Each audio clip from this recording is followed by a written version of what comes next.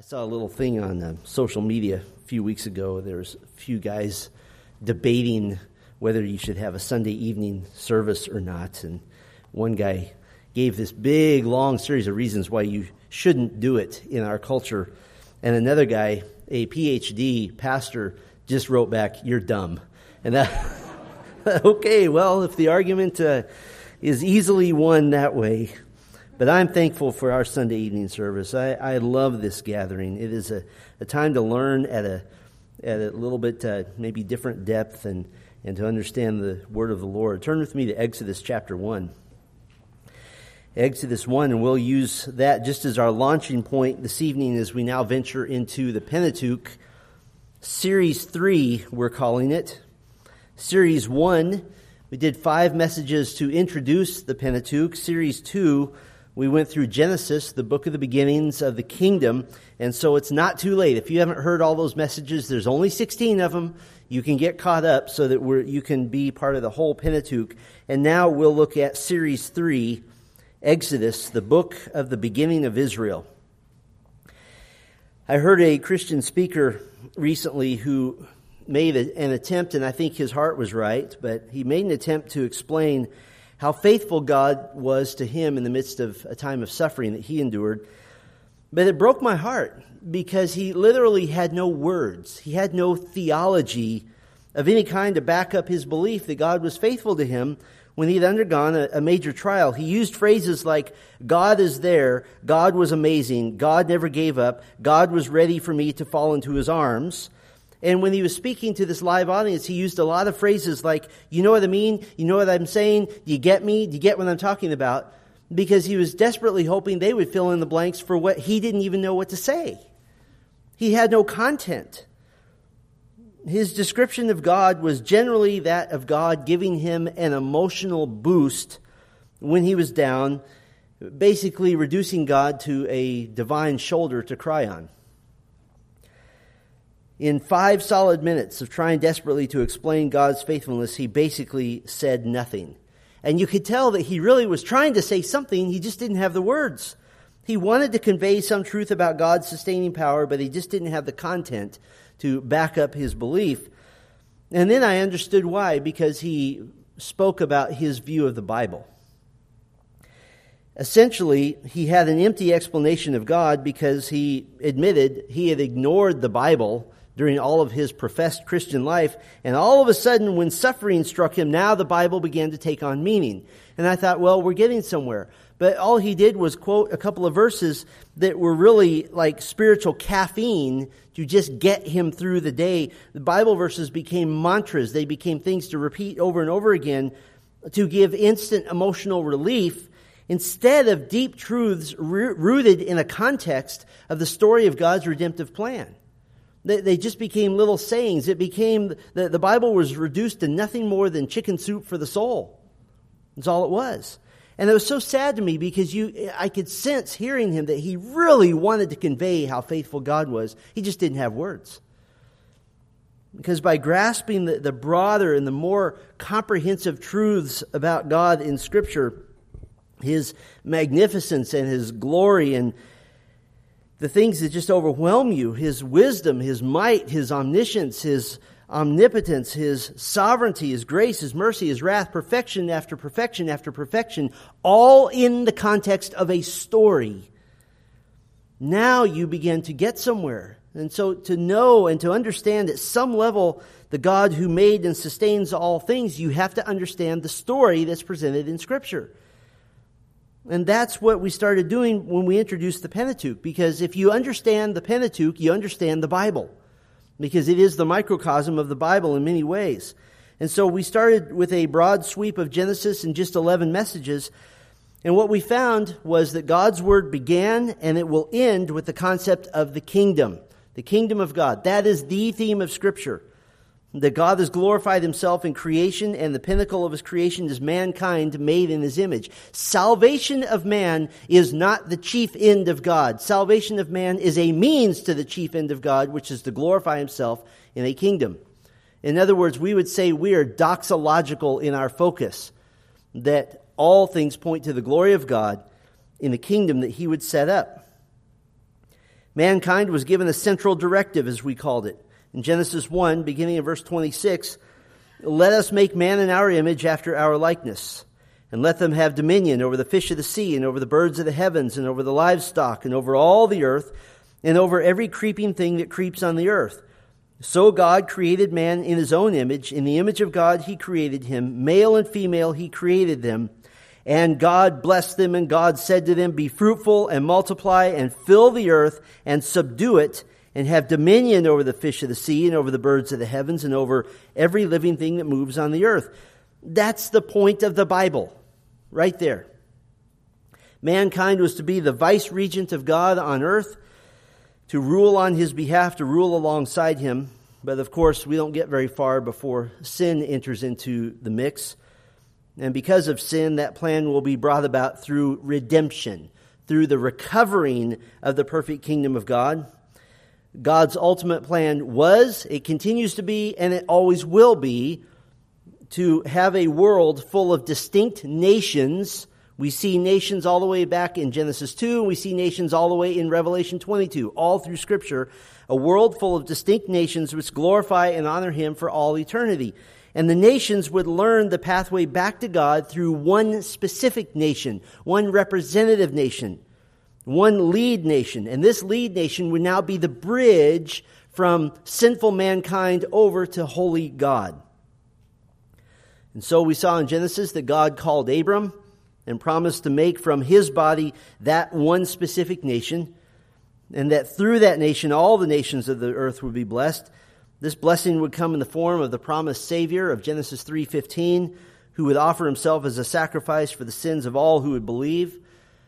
And from Genesis 12 onward, really, as we march through the rest of Genesis, the focus of the story in the Pentateuch becomes much more sharpened to look at the formation of Israel as a nation. Until at last the story ends at the end of Genesis with Jacob's family moving to Egypt under the watchful care of Joseph and a friendly Pharaoh, all in accordance with God's word to Abram that his descendants would be in a foreign nation 400 years before God rescued them. And so from a human vantage point, it looks like trouble. It looks like dark days are coming. In fact, the last verse in Genesis says, so Joseph died, being 110 years old. They embalmed him, and he was put in a coffin in Egypt. What a terrible ending to a book. So it seems dark. But this is the dark background against which God will paint the masterpiece of forming his chosen nation. And Exodus just picks up where Genesis left off. Now our sights are turned to this crisis point when God redeems his people. He saves them and forms them officially into his promised nation. So let's see how it begins. Follow along with me. Exodus 1, we'll look at the first 8 verses briefly. These are the names of the sons of Israel who came to Egypt with Jacob, each with his household: Reuben, Simeon, Levi, and Judah, Issachar, Zebulun, and Benjamin, Dan and Naphtali, Gad and Asher. All the descendants of Jacob were 70 persons. Joseph was already in Egypt. Then Joseph died, and all his brothers and all that generation. But the people of Israel were fruitful and increased greatly. See also the Abrahamic covenant. They multiplied and grew exceedingly strong, so that the land was filled with them. Now there arose a new king over Egypt who did not know Joseph. Insert bum bum bum. Because now is when the drama really begins. The stage has been set for the drama of the rescue of Israel. This Pharaoh would enslave Israel, putting Israel in a position of helplessness such that only their God can save them. So tonight, before we venture out into the Red Sea waters, so to speak, of the book of Exodus, let's get our bearings. So I want to talk to you tonight about how to understand the book of Exodus, kind of how to be thinking. What we'll do is just examine 5 major themes in the book. I narrowed it down from about 20, but I thought we could do 5. And these will just serve as kind of points on the horizon for us to keep our bearings as we go through Exodus. Because as you saw in Genesis, once we get started, we're going 100 miles an hour through the book, and we'll go fairly quickly. So this will give you some points on the horizon, some anchor points. We'll apply some of these themes as we go along also, because the book of Exodus is just eminently applicable to us as Christians today. So let's just walk through these 5 major themes. The first theme we'll call the sovereign election of God. The sovereign election of God. Sometimes those who are not Calvinists will say, you guys see election everywhere. And it's true, only because it is everywhere. And we see it certainly in Exodus. Now we go back to Genesis for a moment, and Genesis highlights the sovereign election of an individual, the sovereign choice of an individual by God, and that is Abram. Abram didn't apply for the job. He didn't seek out this special treatment by God. He just received it. No reason is given. It's just that God chose Abram. God made a covenant with Abram, and this included promises of a nation, promises of land, promises of blessing, and promises of a seed. And that seed is both fulfilled in the massive numbers of people that would come from his body and the singular seed who would be the Savior, Jesus Christ. But now Exodus advances the story in that while Genesis chose an elect man, in Exodus we see a chosen people, and this people now becomes a chosen nation. And so there's a progression here, and this chosen nation was much more than just a large biological family sharing the same ethnicity. They would be charged with being a witness of Yahweh, being a witness of the one true living God to the rest of the world.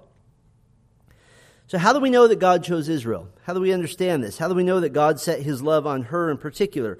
Well, Exodus records the culmination of the choice of God by the deliverance of Israel. By the deliverance of Israel. In fact, we could put together a very simple order of events concerning God's clear choice of this nation. Three aspects, 3 order of events here. First, election. Election, God promised Abram all the way back in Genesis 12 that a nation would come from his body. Now we see in Exodus 1, here she is. Here is the nation. The second in the order of events we would call formation. This is very simply the physical formation of the nation. In Egypt, God would physically raise up this nation until they were so many that mighty Egypt would be afraid of them. Look at verse 9. And he said to his people, behold, the people of Israel are too many and too mighty for us. This is the greatest power on earth saying that at that moment. So you have election. Second, you have formation, just the actual formation of the people. And then third, salvation. Salvation, that God would extricate his people from slavery, and he would do so in a way that left absolutely no doubt as to who God is and Israel's identity as God's chosen, God's elect nation. I've done a little bit of reading on the history of Egypt, and it's fascinating. It's phenomenal. I don't think there's ever been an empire like it since.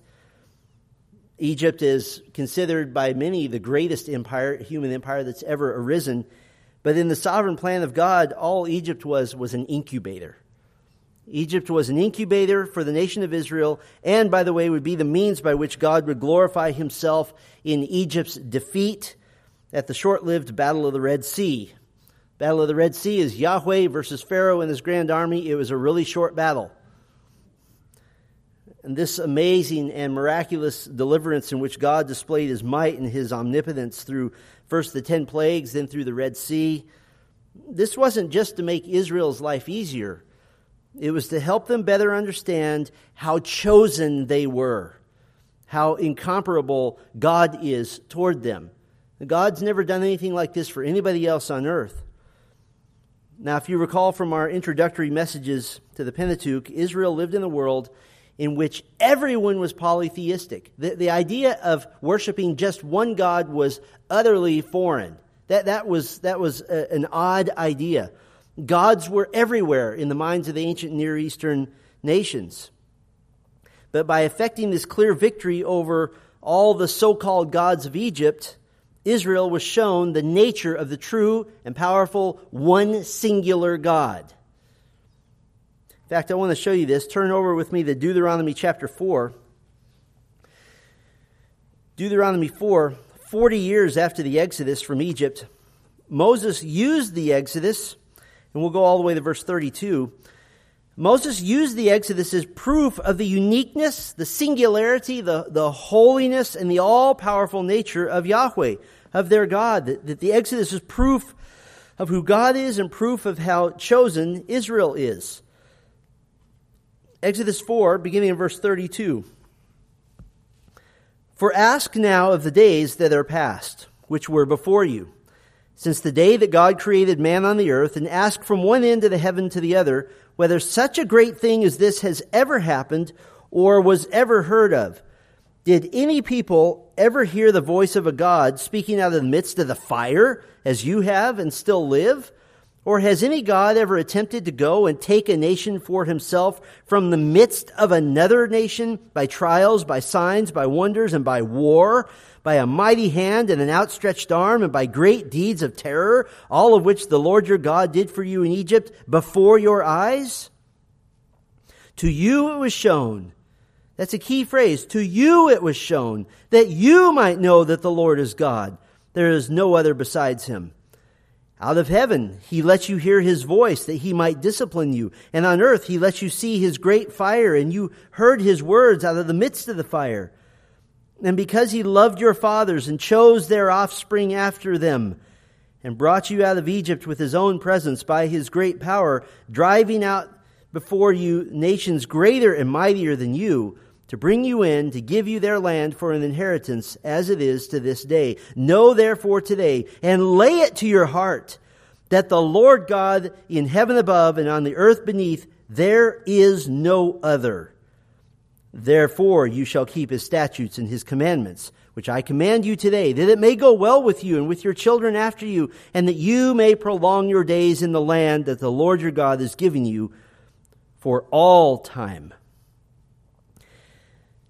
Dr. Michael Grisani wrote, quote, by performing the plagues, parting the waters of the Red Sea, and providing for all their physical needs as they journeyed to Mount Sinai, God revealed his character to them and made these things divine tools to transform them from a people to a nation of his own choosing.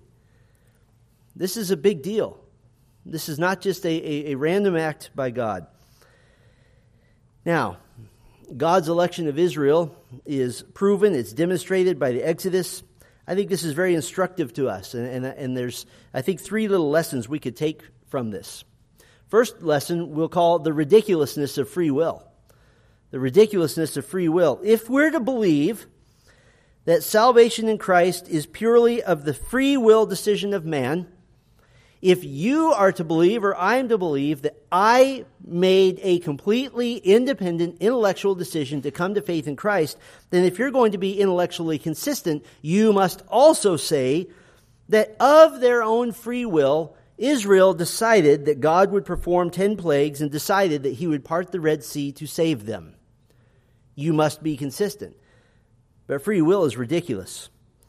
Why have you been elected? Because God decided. And that must be good enough. If somebody says that's not good enough for me, that's good enough for the Bible. It's good enough for God. The ridiculousness of free will. Here's another lesson, the pattern of redemption. And you've already seen this, the pattern of redemption. For Israel, the pattern of redemption was election, formation, salvation. Is that the pattern for us? That's precisely the pattern of spiritual redemption. Election in eternity past. Ephesians 1. Formation, God formed you in the womb, Psalm 139. And salvation, you were born again of the Spirit of God according to the plan of God, John 3. And so God's pattern of saving his people is always the same, whether you're talking about the physical deliverance of Israel or you're talking about the spiritual deliverance of those in the church. And then the third lesson we might call the defeat of false gods. The defeat of false gods. The election of Israel in Exodus is pointedly all about the glory of God and about taking glory away from man, taking glory away from so-called other gods. Exodus 14:4, God said, and I will harden Pharaoh's heart, and he will pursue them, and I will get glory over Pharaoh. That was God's point. The doctrine of election of the saints and salvation in Christ is equally all about the glory of God. The doctrine of election is meant to take glory away from man and take glory away from false gods. False gods like the God of intellectual understanding, the God of so-called free will, the God of false salvation experiences with names like rededicating my life to Christ and recommitting my name to Christ, my life to Christ. Those are false salvation experiences. The God of legalism, trying to earn God's favor by good deeds. The God of emotionalism, the God of the prosperity gospel. All these gods, true biblical salvation rooted in election is meant to take glory from those false gods and give glory solely to God. The sovereign election of God. That's our first theme in Exodus. Second theme, the servant nation of God. The servant nation of God. Turn back with me now to Exodus chapter 19. Exodus 19, the servant nation of God. After God rescued the people of Israel, He brought them to Mount Sinai, now to officially form them into the nation of Israel. And God has definite intentions for this nation. There's a purpose. This wasn't just a random act where God got up one morning and said, I think I'll make a nation today. There's a purpose behind this. But before He reveals His covenant requirements, before He reveals His law to them, God wanted them to understand their relationship to Him, why He's entering into covenant with them. And here we have the answer to that question. Exodus 19, beginning in verse 4. You yourselves have seen what I did to the Egyptians and how I bore you on eagle's wings and brought you to myself. Now therefore, if you will indeed obey my voice and keep my covenant, you shall be my treasured possession among all peoples, for all the earth is mine, and you shall be to me a kingdom of priests and a holy nation. These are the words that you shall speak to the people of Israel. Now, if the Ten Commandments, which are coming up here in chapter 20, could be considered the constitution of Israel, this is the preamble. This is the reasoning behind the covenant relationship God is forming with Israel. And we should note, by the way, this is a love relationship. This isn't just a divine business deal. It is a love relationship. Deuteronomy 7, for you are a people holy to the Lord your God. The Lord your God has chosen you to be a people for His treasured possession. Out of all the peoples who were on the face of the earth, it was not because you were more in number than any other people that the Lord set His love on you and chose you. For you are the fewest of all peoples. Actually, one. There's just one guy. Anybody can choose the strongest. God chose the weakest. And so it was a love relationship. But let's look at that preamble for a moment. There's three basic components to it, which help us understand that they're to be a servant nation. The first component focuses on God. Let me read verse 4 the way it's meant to be read. You yourselves have seen what I did to the Egyptians and how I bore you on eagle's wings and brought you to myself. God is saying that He is exclusively responsible for Israel's rescue and for getting them through every obstacle that they faced to this point. And that point cannot be understated. It really can't, because God placed Himself now in a position to have the credibility to make demands of Israel, to require covenant loyalty on their part. Why? Because He saved them. He absolutely rescued them. So the first component focuses on God, God's character. The second component focuses on covenant loyalty. On covenant loyalty, God is giving them a preview of the covenant that He's about to make with Israel. And He gives an if-then statement, that if they will obey Yahweh and keep the covenant He's about to make with them, then they will receive blessing and fulfill the mission that He's given them. And that's our third component. The last part of verse 5 and then all of verse 6 focuses on that third component, mission and blessing. Mission and blessing. A nation characterized by this covenant loyalty will be treasured. She'll be cherished. She'll be a loved possession of God. And their mission is that they are to be a kingdom of priests. They're to be a holy nation. Why? To represent God to the nations. That's why Israel exists. That's their whole purpose. And so the preamble focuses on the character of God, what covenant loyalty looks like, and then mission and blessing. And so now, having been commissioned in the preamble, having been given a preview of the purpose of the coming law, God will reveal His requirements in the Ten Commandments in chapter 20 and in the book of the covenant, which I'll explain in a moment.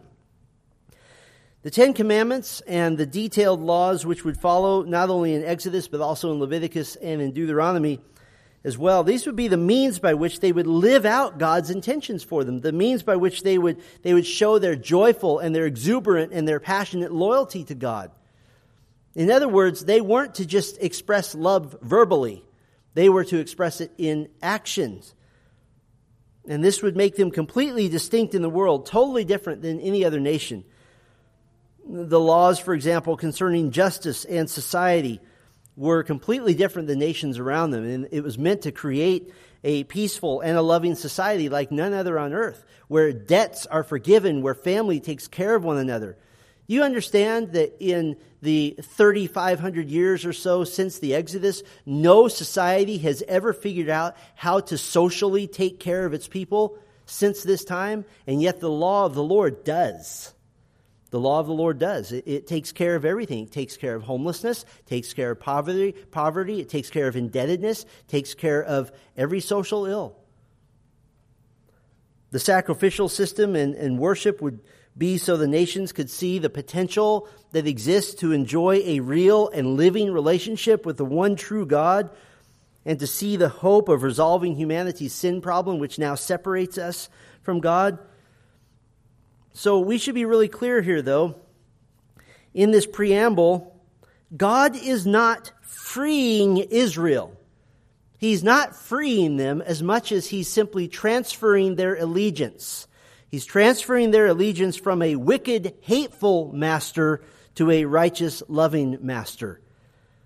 They were to go from being slaves of Egypt to being slaves of God. In serving Egypt, they received harsh treatment and no love. In serving God, they would receive blessing and protection and intimate love with their God.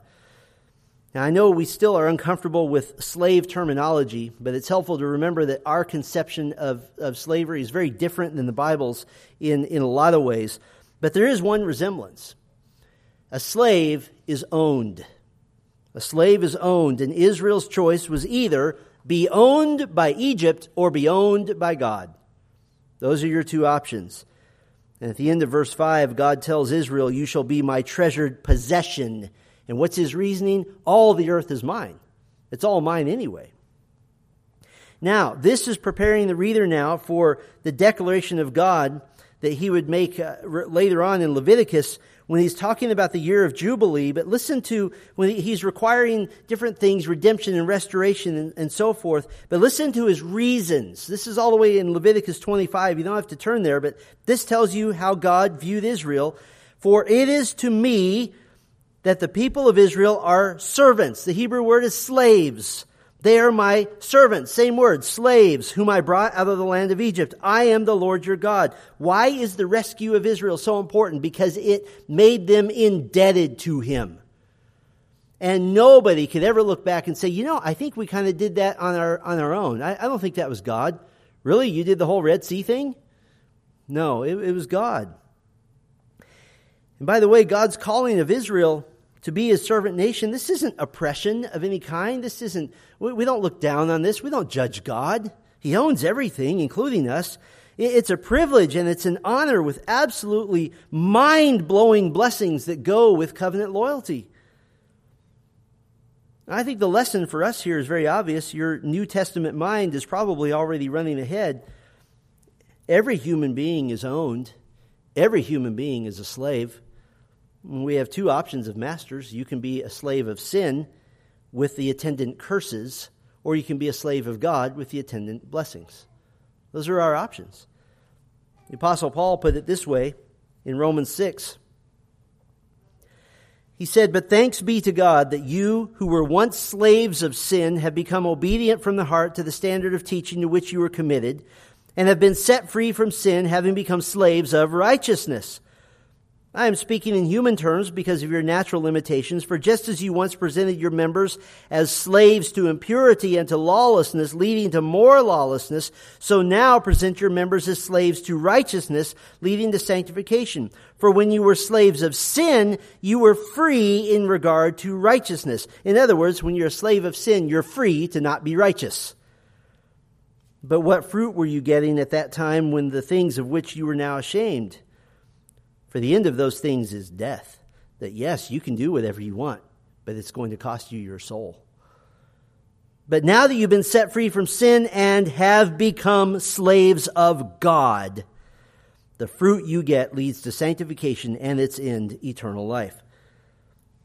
By the way, what was the complaint of some of the Israelites when being a servant of God became hard and became difficult? Numbers 14:4. Would it not be better for us to go back to Egypt?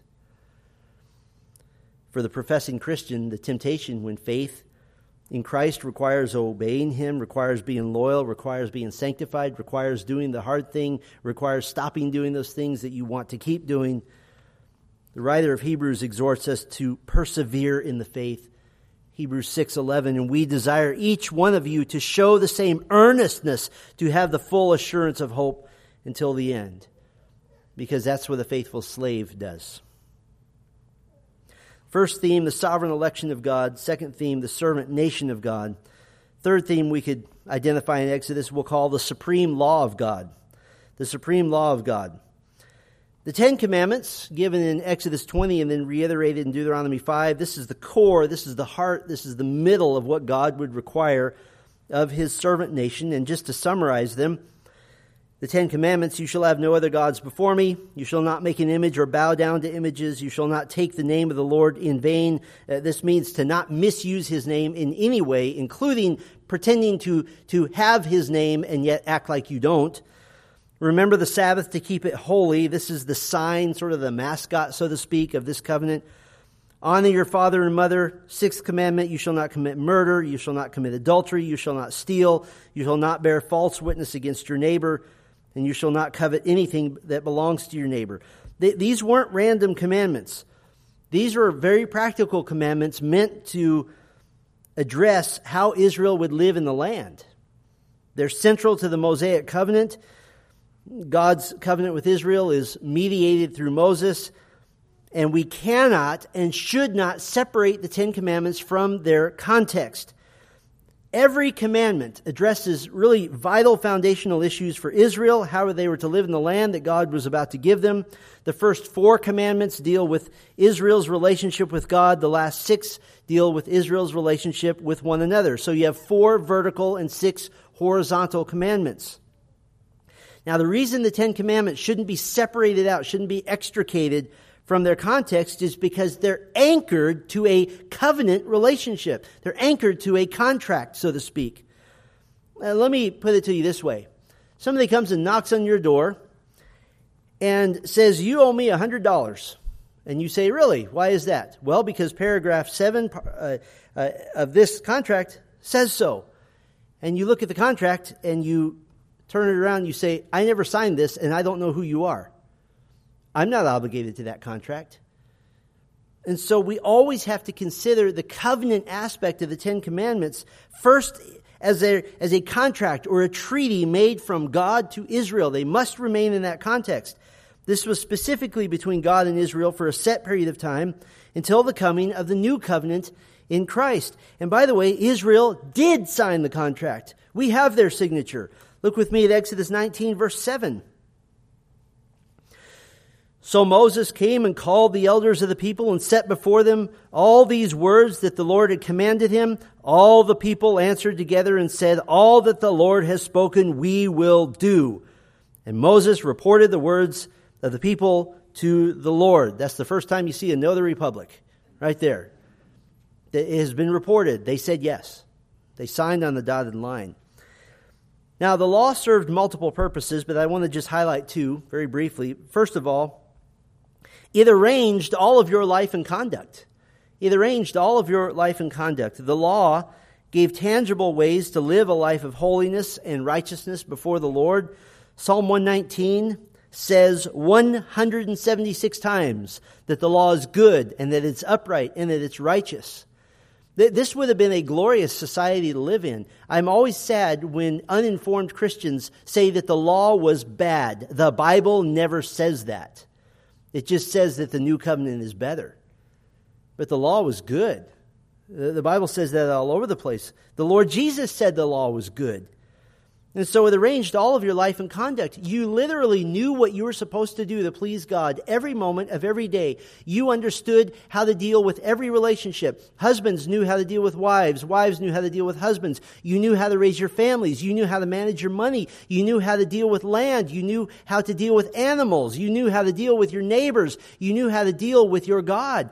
Everything in society was outlined for you. It was a beautiful idea. It arranged your life. But the second purpose is that it demonstrated God's character to the surrounding nations. It demonstrated His character to their neighbors. Israel did pretty much everything differently than the pagan nations around them. And Moses reiterated this reason in Deuteronomy 26. Beginning in verse 16, he said, "This day the Lord your God commands you to do these statutes and rules. You shall therefore be careful to do them with all your heart and with all your soul. You have declared today that the Lord is your God, and that you will walk in His ways and keep His statutes and His commandments and His rules, and will obey His voice. And the Lord has declared today that you are a people for His treasured possession, as He has promised you, and that you are to keep all His commandments." Here it comes. "And that He will set you in praise and in fame and in honor high above all nations that He has made, and that you shall be a people holy to the Lord your God, as He promised." In other words, the keeping of the law brings fame to Israel. Israel points to God and says, "This is the law of our God." We saw this in microcosm in the Old Testament during the reign of Solomon, when kings and queens, most famously the Queen of Sheba, would come to Israel and marvel at this society that is led by a wise king, by laws that are straight from heaven. And what was happening in Israel during that short little microcosm of what God intended for all of His kingdom: blessing and honor and wealth and dominion. The keeping of the law brought fame to God. And we should note this is really important. The rest of the law of God simply fleshed out and detailed how the Ten Commandments were to be applied.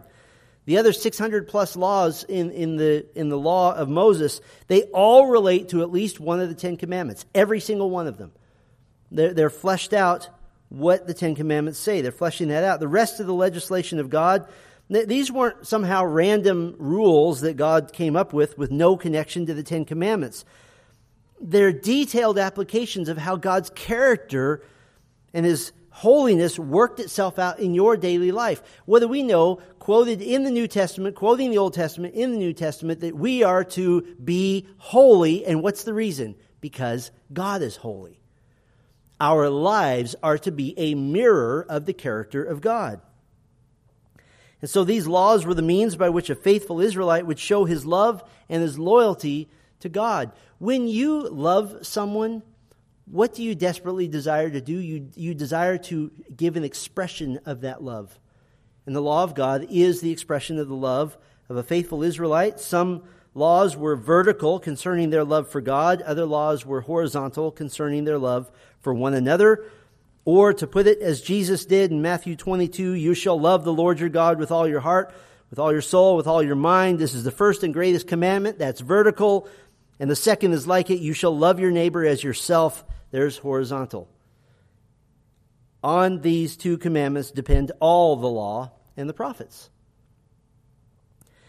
Remember how the theme of Genesis was heavy on the establishment of God's kingdom on earth? Well, the law of Moses was meant to give a living, a three-dimensional, a tangible demonstration of what God's kingdom on earth could look like, what it would look like.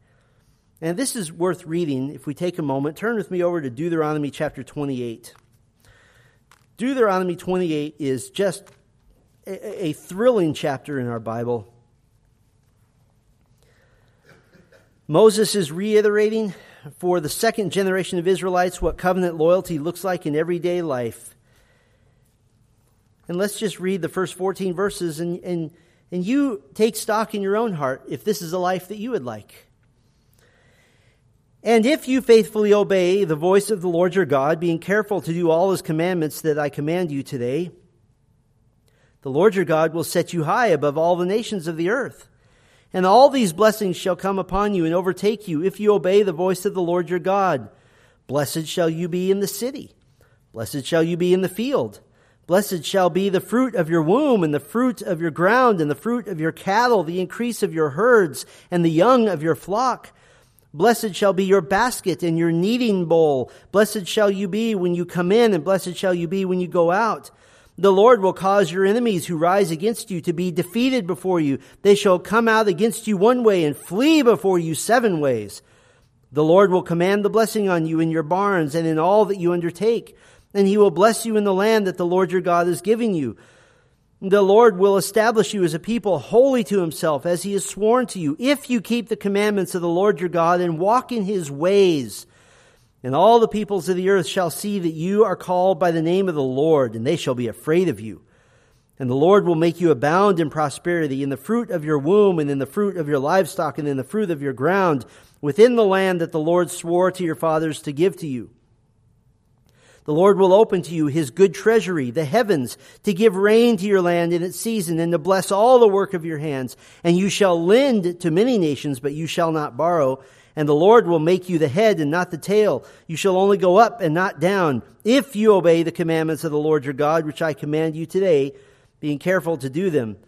And if you do not turn aside from any of the words that I command you today, to the right hand or to the left, to go after other gods to serve them. What a life! Basically, that everything you touch is blessed. If we put it in modern day terms, this is God saying, invest $100 in the stock market, I'll give you 1,000. Plant one seed, I'll give you a field of fruit. Everything you do will be blessed. It'll be fruitful. That's and what does He say over and over again? If you obey the law. It gave the opportunity to demonstrate in a small microcosm what God's kingdom on earth could look like. By the way, if you compile everything you can find in the Bible about the final state of the new heavens and the new earth and the new Jerusalem, you would find that the end times, the final kingdom state, is very similar to this.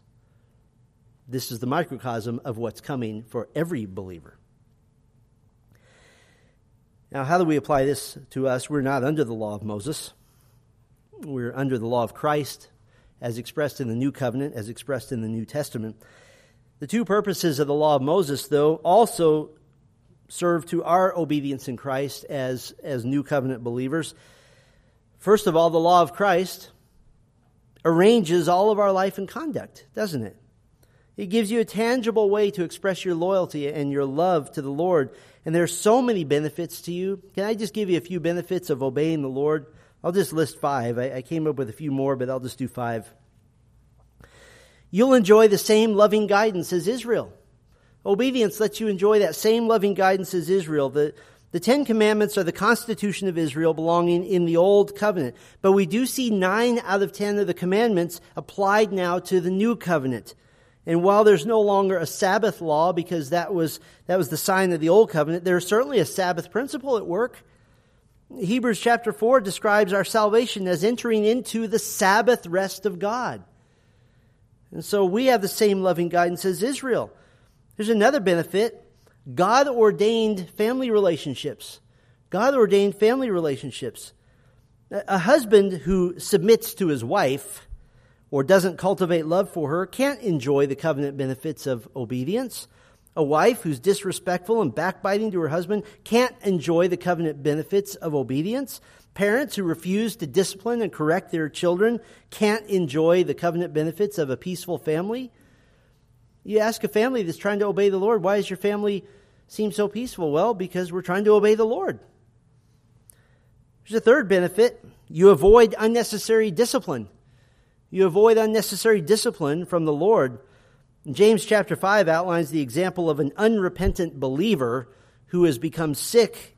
And in repentance, God restores him to health because that particular illness was related to disobedience. 1 Corinthians 11 outlines God physically disciplining believers in the church. And yes, God does discipline all believers. Hebrews 12 tells us this. But some of it could be avoided through obedience. Some of it is self-inflicted. So fourth benefit, you enjoy the benefit of joyful relationships. Joyful relationships. The New Testament is chock full of how to do relationships with the body of Christ. When you have relationships that are heavy on patience and forgiveness and light on criticism and harshness because you take Ephesians 4 seriously, you enjoy that benefit. You enjoy the benefit that if you'll truly take the Lord's admonition to forgive to heart, you would never go to sleep at night with your thoughts running and your thoughts racing about that stupid person that you don't like right now. You wouldn't have that, because obedience brings covenant peace. One more, you would enjoy the benefit of loving the church, loving your local church, the believer who takes the time to grasp the roles of the sheep and the shepherds and the mission and the goals of the church will grow in love for the church as the local body is obedient to the head. And so the law of Christ arranges our life and conduct. It's glorious. It's wonderful. But not only does the law of Christ under the new covenant arrange our life and conduct, your obedience demonstrates God's character to the world. Your obedience demonstrates God's character to the world. Just as the keeping of the law of Moses brought fame to God, so also our obedience to the precepts of Christ bring fame and glory and honor to God. Because our humble obedience says, this is what God can do for you. If you will submit your wretched life to Him, He can transform it. Now, it is wrong to say you should come to faith in God so that He can give you all kinds of blessings. But it is equally wrong to say that salvation in Christ doesn't come with attendant blessings. Yes, there's suffering, but there's great, great blessing as well. First theme, the sovereign election of God, the servant nation of God, the supreme law of God. Let's consider a fourth theme, the sacred book of the covenant of God. The sacred book of the covenant of God. The Ten Commandments were the general stipulations of the law of God. By using the Ten Commandments alone, in fact, you could make your way to really every other principle in the law. But the book of the covenant gave a specific set of stipulations. Now, this is based on the expression found in Exodus 24, verse 7. Then he took the book of the covenant and read it in the hearing of the people. And they said, all that the Lord has spoken, we will do, and we will be obedient. There's another signature on page 4 there, apparently. The book of the covenant is really, we might call it an expanded commentary on how to apply the Ten Commandments. Now, where is the book of the covenant? Well, different scholars pick different starting and ending points to the book of the covenant, but we're pretty close to say that the heart of the book of the covenant is found in Exodus 21, verse 1 through Exodus 23, 19. Some might say that the section before and after is the conclusion or the introduction and the conclusion. Others just include it. It doesn't make any difference. We'll just include all that might be in the book of the covenant for the sake of making the point that the book of the covenant elucidates and illuminates and expands on the Ten Commandments. Now, I'm not going to read every section completely, but you might follow along. I just want to highlight some mountaintops here. Beginning in chapter 20, verse 22, we could call this the topic of worship.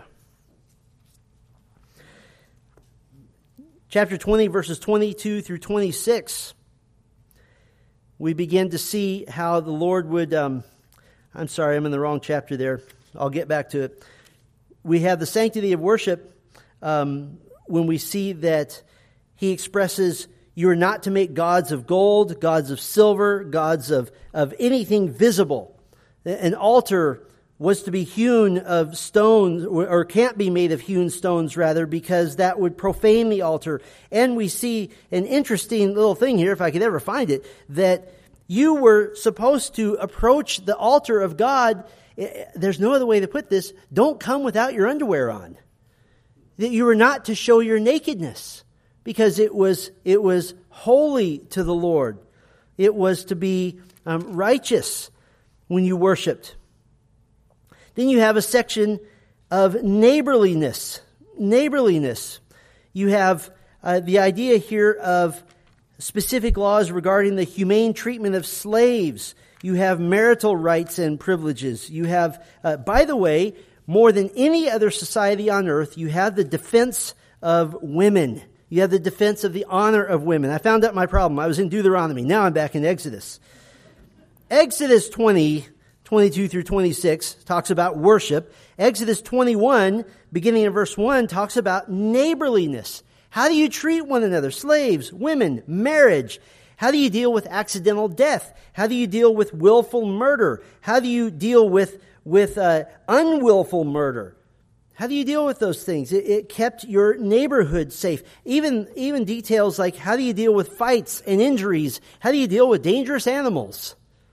All these things that created a safe and neighborly society. Chapter 21, beginning of verse 33, deals with the topic of restitution. It deals with restitution in cases of theft, in cases of arson, personal injury, borrowed property, any time where restitution might be made necessary. Chapter 22, beginning in verse 15, deals with social justice. It deals with the issue of social justice in the godliest sense of that phrase, not in the pagan liberal sense that's so twisted today. Social justice in the biblical context spoke of sexual morality and responsibility and honoring marriage, honoring the marriage bed.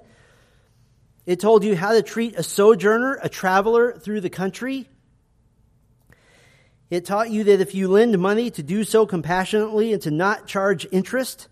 It taught you not to curse and revile any of the leadership. It taught you to not delay giving to the Lord when you have the means. It taught you to beware of gossip and slander. It taught you to be kind and not take advantage of the poor, so that socially as a society they were to take care of one another. And then beginning in chapter 23, verse 10 through verse 19, you have the Sabbath and festival calendar. The Sabbath and festival calendar. And just to summarize it, you lived your life around the Sabbaths and the feasts of the Lord, and this was to separate them from their pagan neighbors. And this is why you have in this section this very odd command. Look with me at chapter 23, verse 19. At the very end of verse 19, it's just kind of stuck in here. You shall not boil a young goat in its mother's milk. What is that there for? There have been whole articles written about that. It's not that complicated. That was a Canaanite fertility ritual, and God is saying, don't do that. You're not like them. You're not a part of them anymore. And so in the book of the covenant, you have the 10 commandments fleshed out in everyday life terms. And in fact, I'm going to take an entire message, I think the 7th message in this series. We're going to walk through the book of the covenant in detail because it is so instructive for us on how to take care of one another, how to live in this world in a way that's pleasing to the Lord. Now, the idea of general stipulations and specific stipulations, this is very useful to us because you actually have the same concept in the new covenant law of Christ, and it helps you understand how to understand some of the laws of Christ, so to speak, in the epistles, particularly the instructions to the new covenant believer. I'll just give you 2 brief examples. You have a general stipulation in Romans 12, verse 1. I appeal to you, therefore, brothers, by the mercies of God, to present your bodies as a living sacrifice. That's a general stipulation. Well, beginning in verse 3, Paul gives the book of the covenant that goes with that general stipulation. Here are the specifics. It addresses prideful thoughts, loyalty to the church, the use of your spiritual gifts, how to love one another, exhortations against revenge, all under the general stipulation of present your bodies as a living sacrifice. You have the general stipulation in Hebrews 13:1, let brotherly love continue. And then, beginning in verse 2, you see how to treat strangers, that you're to remember believers who are in prison.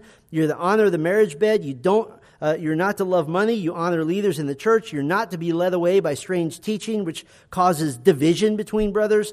You're to share with one another in need. You're to obey leaders in the church, all under the general stipulation of let brotherly love continue.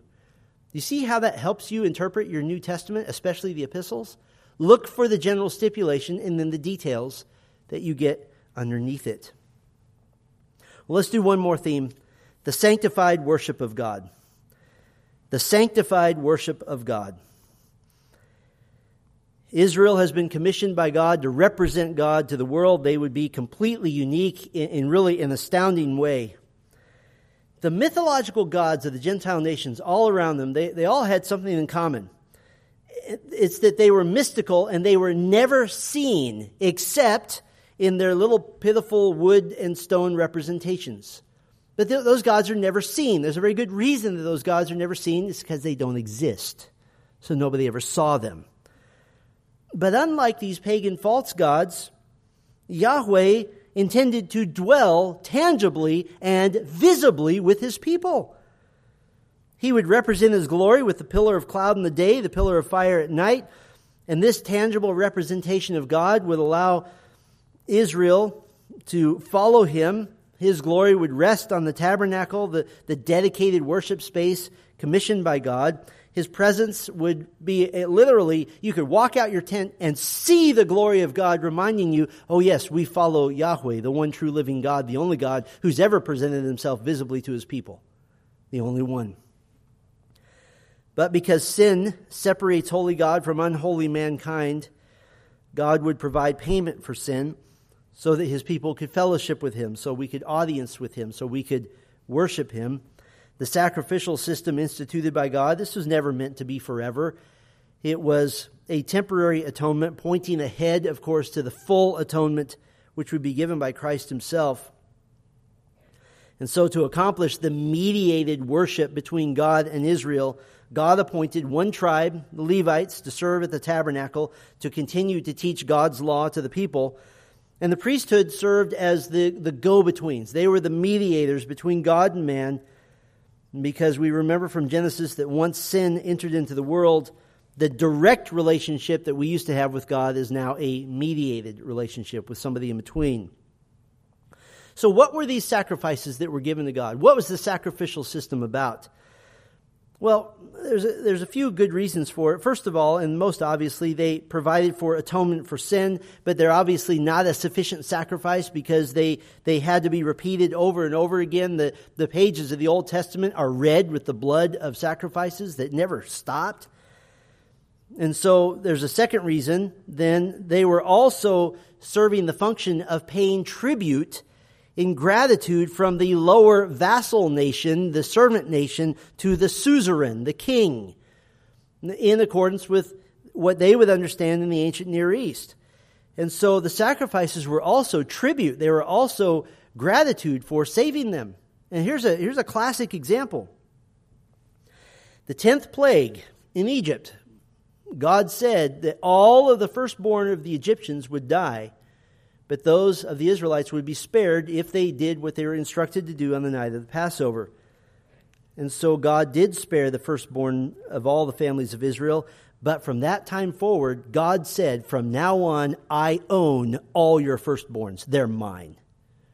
And what did Israel have to do? Every family had to do this. Mary and Joseph did this for Jesus. They had to go at the birth of their first child, and they had to go offer a sacrifice to redeem that child, to buy him back from God. That is the offering of tribute to God. And then there was a third reason the sacrifices were given. They provided an outlet for the faithful to express himself to the Lord, to express love and trust and thanksgiving, and yes, to express sorrow for sin. We were given that outlet.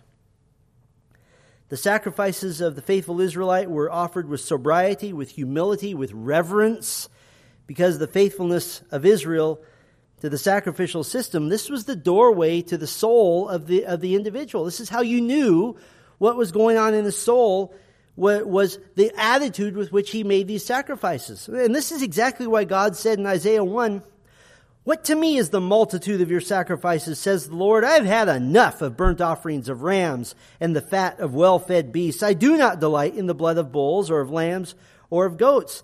And he said this to people who were religious but not saved.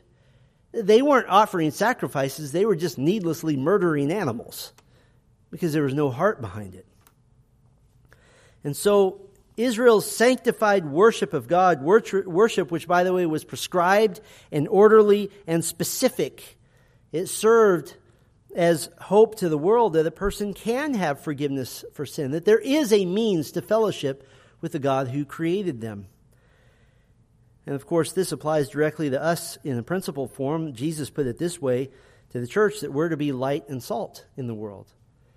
That who we worship and how we worship makes a difference. that we're to show the world what a living relationship with the living God looks like. This is the one major reason, by the way, that Jesus said repeatedly, as we looked at this morning, that anyone who loves Him will obey His commands.